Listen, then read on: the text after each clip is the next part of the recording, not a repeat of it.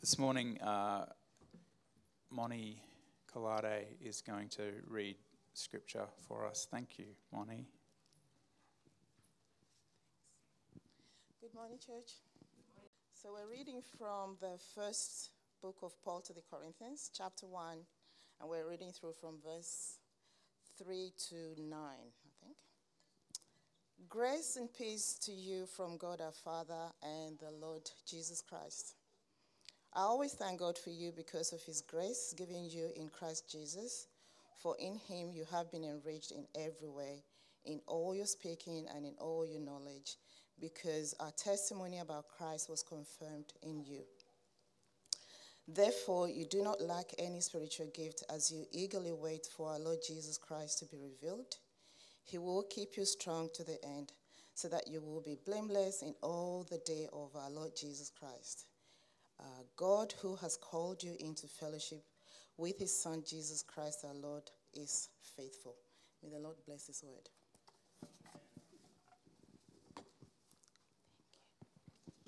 Thanks, Moni.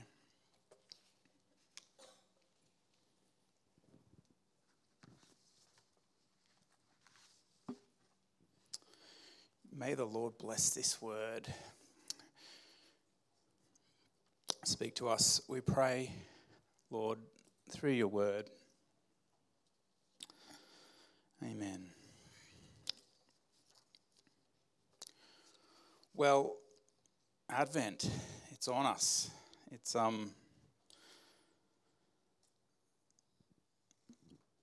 we've been talking about it for a while, but it still feels kind of sudden.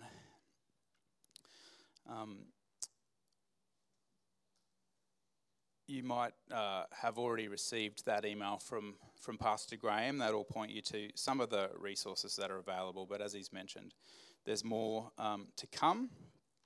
If you've already managed to kind of jump on board with that, as Pastor Graham said, I know there's some people who've already grabbed the book. You'll know that this morning we're talking about thankfulness, and we're going to the passage that Moni has just read for us. And so really, every time I go to Scripture, it's interesting to me. But it's one of those passages, when I first look at it, I'm sort of like, what's going on here? Is there enough here to preach about? There's some encouraging words. What's the meat of this passage? Paul opens up by saying these words, grace and peace to you from God our Father and the Lord Jesus Christ. It's interesting to us, notable, that Paul is doing something very Christian there, something that was radical, though we may be familiar with it. He's putting God the Father and Jesus on the same standing, in the same place with that greeting. And you'll recognize this as nearly the very beginning of this letter. So there's a sense in which what Paul is doing is going through some sort of pro forma parts of a letter, such as they'd write them in the ancient world. But he's doing something new too. He's mixing, we can see, a little bit of Greek culture. It was common to say grace to you at the beginning of a letter, with a little bit of Jewish culture by saying shalom or peace to you in the name of God the Father and God the Son. And he goes on to say in the next section of the letter, which often in those days was sort of about thanking the gods for the safety of the person that you were writing to. So in the Greek world, you might thank someone other than Jesus and God the Father. You might thank one of the gods of the pantheon. But it was sort of a bit of a formality almost to say, in the same way that we'd say, I hope it's well with your health. They'd say, I hope the gods smile upon you. But Paul says, and I think with a bit more integrity and a bit more gravitas than that, he says, I always thank God for you because of the grace that has been given to you in Christ Jesus. Now, considering the occasion of this letter, that Paul, as a sort of father figure, is writing to this young church in Corinth, it's kind of remarkable that he is thanking God for them. If you were to read on in this letter, you'd find that Paul is addressing this to a church, a Christian community, that is up to some rather unchristian things. If you were to read on through this letter, and it begins to emerge from the very next chapter, there's a list of problems, but it's a church that has a real problem with discipline. It's an undisciplined church, and one of the major problems that Paul addresses in this young church is that there are divisions or cliques in this church, which should be a rather unchristian thing, and they seem to run along kind of economic or what we might think of as class lines. There's the well-to-do in the church, and they're kind of worshipping in one way. They're coming around the table of communion in one way. And then there's the less well-off, and they're kind of relegated to a substandard worship experience, a substandard place in the community. There's also, if we go on, a pretty disturbing case of incest that Paul addresses in this letter. There are members of this church suing each other. Doesn't sound particularly Christian. There's sexual immorality. There's some kind of super spiritual worship war going on in the church where people are taking liberties and kind of imagining that God's working especially through them and they're not in sync with the rest of the community. And last but not least, there's some significant doctrinal issues in the church, including that many of the people in the community are rejecting, and this is no small thing, a belief in the physical resurrection. So we're reading a letter to a pretty messed up church, or is it just a sort of pretty regular church?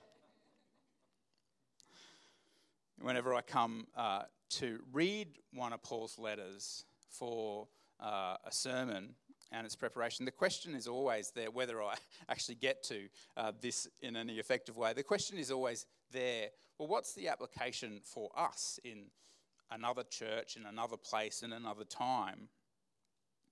And so I end up asking of a passage like this, is this at all comparable to my situation, to our situation, to the situation of the Christian community here in Brisbane, maybe beyond, to the church in our time, in our world? And once I get to the point of beginning to make some possible connections, the Corinthians' problems might not be exactly our problems, but maybe they're not as different as I'd hope they might be. And a sobering thing. If I was a little more sober, maybe I could say sober. Actually, I'm sober. Except for in that Holy Spirit way, of course, as a good Pentecostal pastor. It's a sobering thing, right, to kind of go, is there anything sort of equivalent to a lack of discipline in our church? Well, of course not here in Cornerstone. We always offer those caveats. But maybe. Is there anything equivalent to division amongst economic or class lines? Is there cliques in the church? We might not, I would pray here ever, but more broadly in the church, we might not see incest as a huge problem, but there's a challenge when it comes to our sexual ethic, our sexual purity, us not using sex wrongly over and against each other for means that don't point to and do something good. I was reading, unfortunately, of another Christian leader who had something of a fall, or would seem to, this week. And all parties involved were shutting things down. No one was admitting to anything. No one was naming any details. And it was clear that the lawyers on both sides had gotten involved. Really difficult to do confession, contrition, to seek justice once the lawyers get involved, potentially. One party saying, they've ruined my reputation. I'm suing them. Surely there's never any worship wars. Surely there's never any problems of doctrine. But of course there are. So why, if we go back to the church in Corinth, I seem to be, Wynne stuck off the thing. If you could just click on the slide again. Why would Paul say that he was thankful for this group of believers misrepresenting the good news, misrepresenting the one who brought it? Well, he goes on. For in him you have been enriched in every way with all kinds of speech and with all knowledge, God thus confirming our testimony about Christ among you. What stands out to me about this as a reason for Paul's thankfulness, apart from the fact that it's not entirely clear to me how it makes him thankful for the church in Corinth, is that he seems to be affirming a quality of the Corinthians church that actually most scholars would tell us was at the root of some of the problems that they were having, at the root of some of the trouble that Paul goes on to address. You'll see that he says something about the gift of their speech and the gift of their knowledge. If you go on in this book, in this letter, in fact, you only have to go as far as the very next chapter, you'll find this famous section where Paul talks about how when he came to the church in Corinth, he didn't come with eloquent speech. Does anyone remember that passage? Ever heard that preached? He didn't come with eloquent speech. He came with this important message, but he didn't speak it in an eloquent way. There's something a little bit ironic about that because there's Paul's something of a communicator, and yet he says he didn't come with eloquent speech. The background to that little section and that passage is that the Corinthians liked to think of themselves as pretty sophisticated.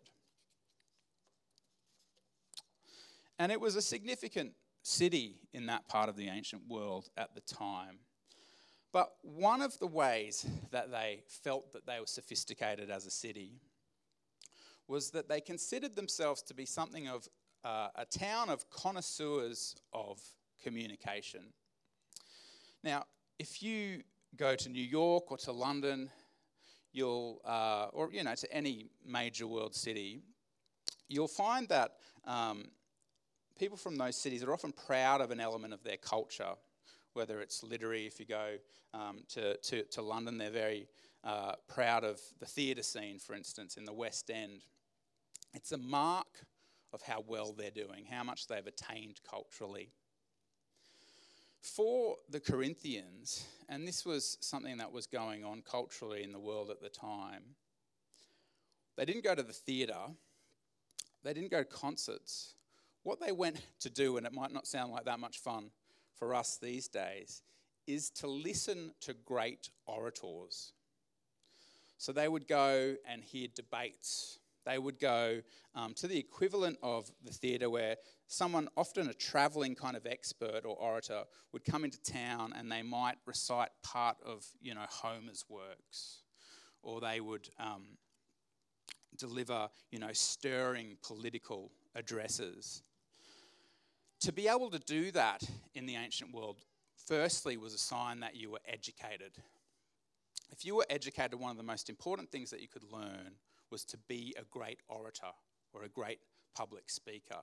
They used to, in these schools for elite young men, because it was only men that got into them, they used to actually practice having debates on topics that they didn't have any sort of prior prep on.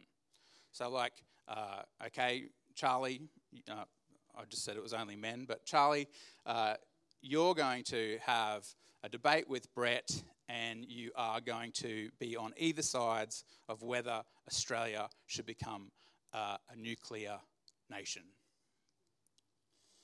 And we could have some insight into all the money and prestige that had gone into their preparation, in the fact that they could just go bang like that and argue for or against something as complex as that. So the Corinthians kind of felt like they'd heard all the best speakers in the empire, all the best orators in the empire come through. And actually, oftentimes, because that was the value of the culture, it became equated with virtue, actually. So you might say a correspondent sort of version of that in our culture is we really esteem beauty and youthfulness. And if someone manages to say strong and fit and beautiful into their middle age and beyond, there's something, we might not say it, but there's something good about them. Our culture says they're good because they get opportunities that the rest of us mere mortals don't. But in that context, if you're a great orator, you're probably a good person. And the Corinthians were discerning, or so they thought, in this regard. They didn't just know a good speaker when they heard one, because they listened to the greatest speakers and minds of the empire as they came through Corinth. They generally felt that they knew a lot more about most things than most people. Funny that Paul would go there. Why is this some sort of reason for him to be thankful for them? How might these qualities of the Corinthians, and to quote Paul here, confirm the testimony of Christ amongst them? Because, Paul says, you have been enriched in every way with this testimony of Christ confirmed amongst you, he goes on to say, therefore, you do not lack any spiritual gift as you eagerly wait for our Lord Jesus Christ to be revealed. He will also keep you firm in the end, so that you will be blameless on the day of our Lord Jesus Christ. God is faithful, says Paul to the church in Corinth. He is faithful who called you into fellowship with his Son, Jesus Christ, our Lord. What Paul is doing in this section is he is connecting the fulfillment and the perfection of who the Corinthians were, these gifts, so-called, with the fulfillment of God's plan in Jesus, in the revelation, he says, in this passage of God in Jesus. What he means by this is the day of the Lord, or the second coming, the scripture often says. So that time when Jesus comes in fullness and the fullness of his good plan is revealed, then these things in you, who you are as Corinthians, will be perfected. Though the gifts, Paul calls them, that they have, the way that they are as Corinthians, the way that they are culturally, what they're into is a complete mixed bag. It's not an entirely good thing who they are as Corinthians, what they value, what's going on in their culture. Paul says, despite all the trouble that it's causing, that at the point of the fulfillment of God's plan through Jesus Christ, they will be, and this is underlined in my notes, so let me underline it for you, they will be blameless. The mixed bag of who they are, at the point of the fulfillment of God's plan through Jesus Christ, they will be blameless. What's Paul doing here? For some of you, maybe it's getting a little bit clearer. If I was sitting in the pews, maybe not quite yet. So I want to share a little story with you that I hope will bring some level of clarity. In our house, there's a lot of excitement about the coming weeks. There's excitement about Christmas Day. Even nearer, there's excitement about the end of next week when holidays begin. There's excitement about Boxing Day, hanging out with the cousins, watching the cricket. And for us in particular, the Newington juniors, there's a lot of excitement about a holiday that we're going to take. This is one of the kids' favourite books. Is it at your house, Jenny? Or so they often get to read it with their grandmother Jenny when they're around at Sharon's parents' place. Now it's about a road trip. It's called Are We There Yet? Is that right, Jenny?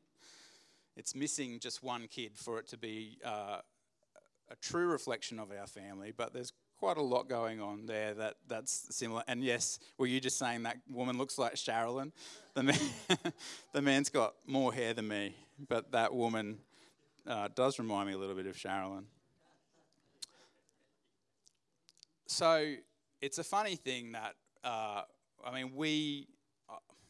let me own it for myself. I may have forced it on Sharon to a degree. For me to relax, I need to go away from everything. Like, if I am sleeping with nothing but kind of canvas or material between me and as wild as it gets, and particularly water, that's where I kind of reset. I never sleep as good as I sleep when I'm sleeping in a tent by the beach or a lake. It just, you know the word recreation? It recreates me. I feel like a new person after just a day or two of doing that. There's a certain irony in it, though, that I'm never more stressed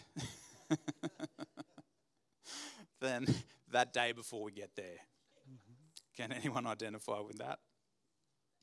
I mean, particularly when you kind of go a little bit off the beaten track, it's just really important that you take what you need. And generally, work's going to push me right up to the Friday before Christmas, and then we're going to roll through the festivities, and then I'm just going to be doing this psycho pack in 6 hours.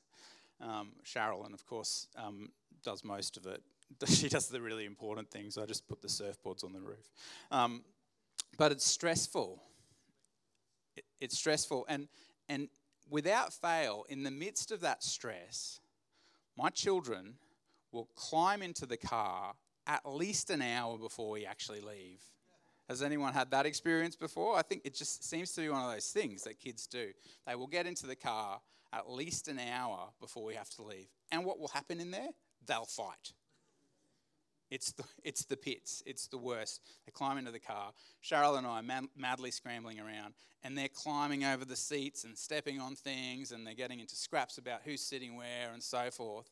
And you just know that they're going to be sitting trapped in that car for the next 6 hours to get to wherever we're going, and they're going to be complaining within 20 minutes of getting onto the road, or they'll need to go to the toilet or whatever. You know the deal.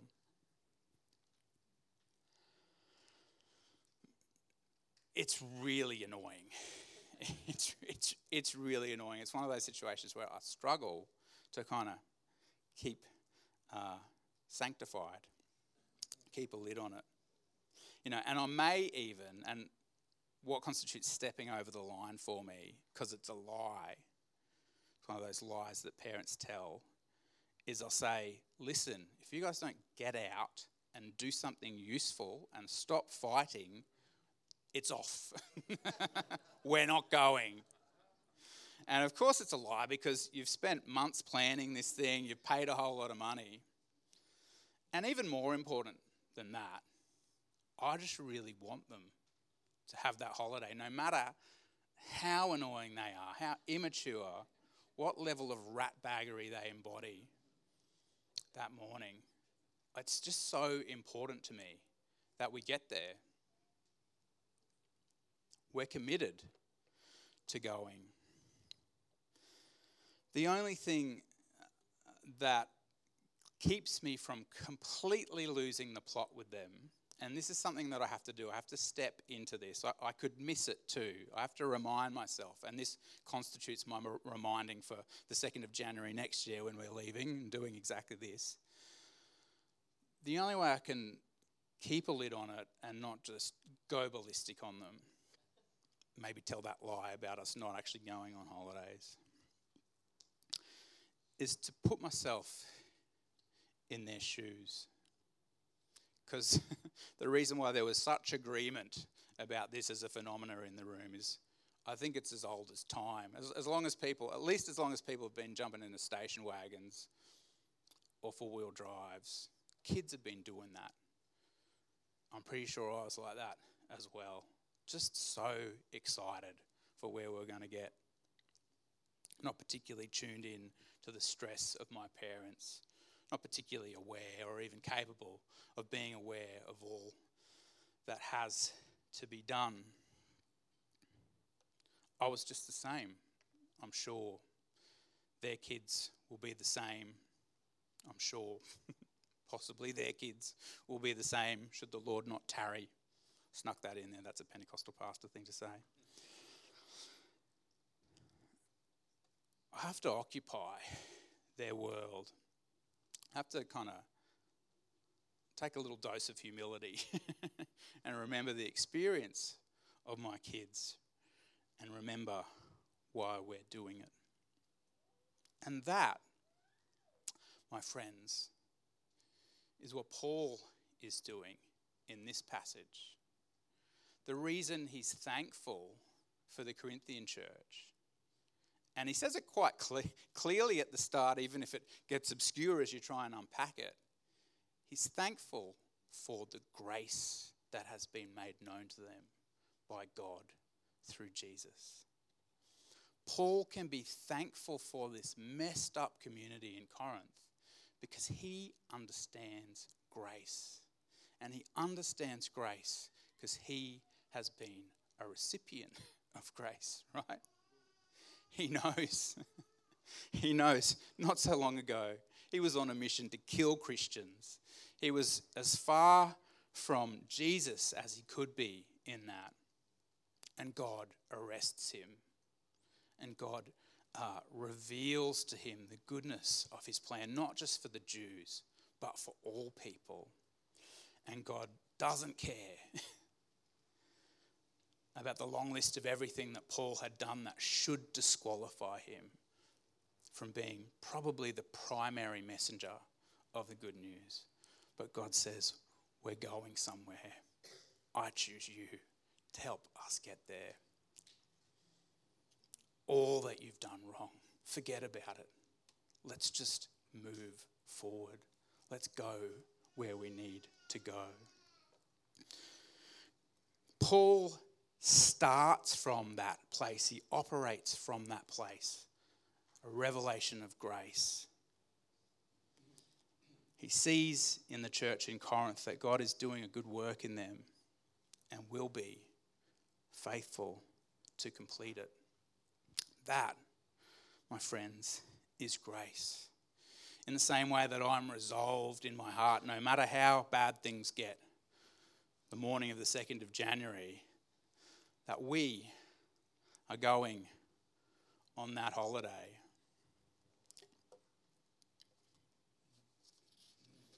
That's where we're going. Uraga. It's just too important to me that my kids get there. The decision has been made. Our Heavenly Father was like that for the church in Corinth. You said you identify with Jesus, you paid some cost to be in the community. No matter how messed up it is, we're going somewhere. The tickets are booked.